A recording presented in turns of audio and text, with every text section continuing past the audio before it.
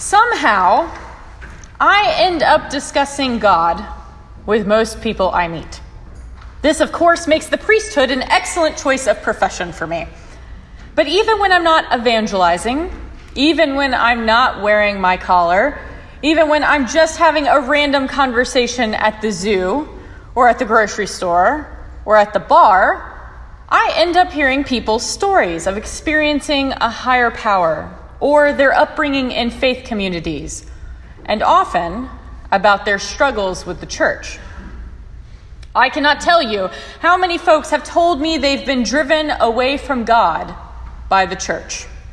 And I can tell you about 1 million more who have been disappointed by the church's leadership, or her people, or her direction. I hear the echoes of Jesus as he calls the Pharisees hypocrites coming from the lips of proclaimed atheists. I hear stories from people who cannot believe in God because of their experiences with his people. And I hear stories of people abused by religion, beat over the head with strict fundamentalist readings of Scripture, and brutalized by judgment. When I hear these stories which I have heard over dinner with friends, and from drunk strangers at a Jacksonville Jumbo shrimp game, my heart aches for these folks and for God, who I feel is being unjustly represented. This person could live their whole life without the loving, personal God I know. This person is facing the harsh realities of the world without a savior. This person has nothing greater than themselves to turn to. In Paul's letter to the Romans today, we hear that Christians act differently. This is not to earn God's love or our salvation. God's love and grace are gifts freely given. But these behaviors are in response to the grace of God shown to us. They are a reflection of the God who loves us and wants a relationship with us. They are our way of showing people a glimpse of God at work in this world. Unfortunately, the most visible Christians in our society are those who perhaps don't represent God as we know him. They stand outside of abortion clinics with signs condemning women struggling with an already heartbreaking decision. They congregate on college campuses, yelling about condemnation and judgment. They point out the speck in the eye of another while ignoring the log in their own eye. They even post things on Facebook to make themselves feel holier than thou. These actions are not loving. They are not helpful or merciful or compassionate. And those who hold themselves out as holy have already received their reward. Real Christians try to act like Jesus. Jesus reached out to each person one at a time. He fed the hungry. He helped the poor. He gave hope to the downtrodden. Jesus healed the ear of the man who was coming to arrest him. Jesus did not curse the chief priests or the Romans. Jesus answered their questions with integrity and then willingly gave himself up as a sacrifice for the whole world. Jesus was loving. He was compassionate. He was empathetic. I am so fortunate that All Saints showed me who God was from a very early age. I saw the face of God shine through so many of you when I was a child, and you are truly why I ended up with such a love for my Lord. When my brother died, so many of you showed support for my family. When we adopted Blake, you threw us the largest baby shower I have ever seen. When my mother had cancer, you serenaded us at our front door the morning of her surgery. While I have seen many people who poorly represent God in this world, while I too have been disappointed by people in the church, while I have been disgusted to have judgment heaped upon me by self-proclaimed believers, the overwhelming acts of love and grace and mercy I have seen from true believers, and especially from the people of All Saints, have shown me what God's kingdom truly looks like. Today, it seems so challenging to do many of these behaviors that Paul lists for us today. As a country, we are more divided than ever. As a church, we are more divided than ever. We fear our fellow man. We are angry at the world. We strive for our own idea of justice. We crave vengeance. And frankly, most of us don't feel like being that charitable or that merciful right now. In the best of times, we can struggle with blessing those who persecute us.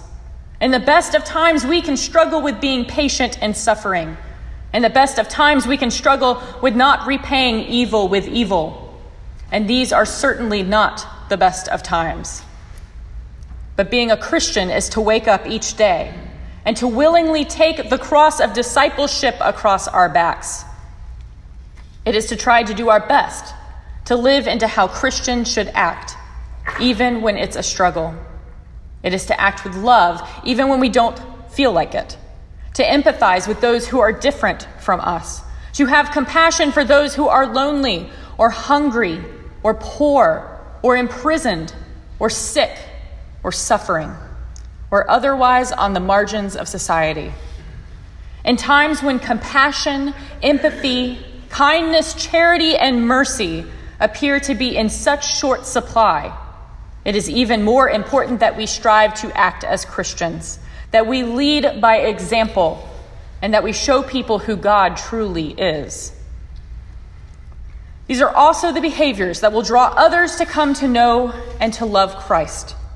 As many stories as I have heard about the actions of so-called Christians driving folks away from the church, I have heard more stories of people who came to God through the actions of true disciples of Jesus Christ. I have heard stories of radical hospitality, of long-term charitable works, of people living out their faith on a daily basis, normally in quiet ways. It is rejoicing with those who rejoice, weeping with those who weep, associating with the lowly and not claiming to be wiser than you are. These actions can seem so insignificant in a world that expects grand gestures. But these small actions, this daily life of trying to do our best to represent the God we know, these behaviors are what will convert people and what will bring about the kingdom. These behaviors are the true work of God in the world. It's more than talking the talk. The devil can quote scripture. These actions are walking the walk, the same walk our Lord Jesus Christ walked. Today I am leaving to become priest in charge at St. Andrew's in Arlington. And part of what draws me to their parish is that they seem to be a group of people like All Saints who want to not only talk the talk, but also want to walk the walk.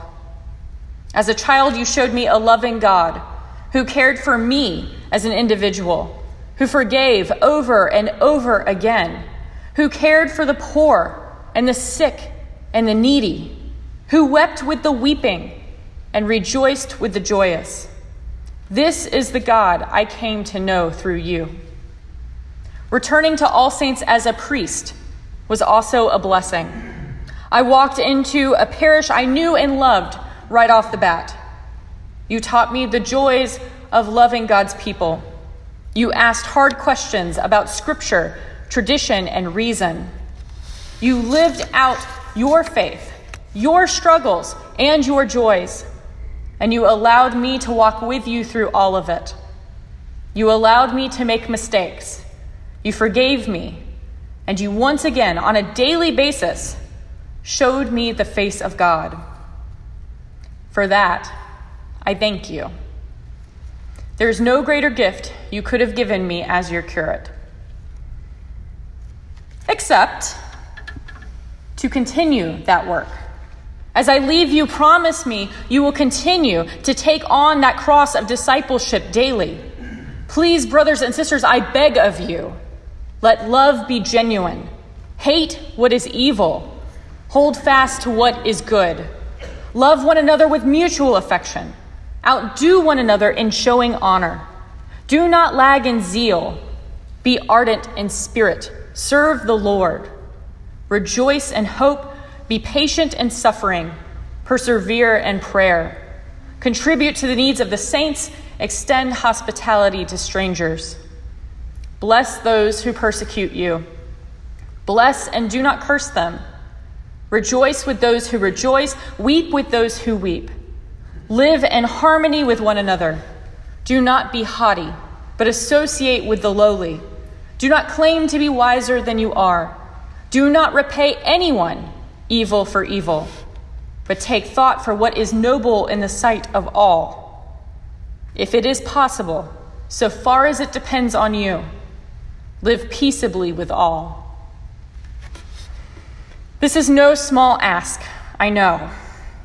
But through these behaviors, you can show others the true face of God. You can draw people to the church and into a relationship with God instead of driving them away from it. And the world will know that you are Christians, not because of your words, but because of your love.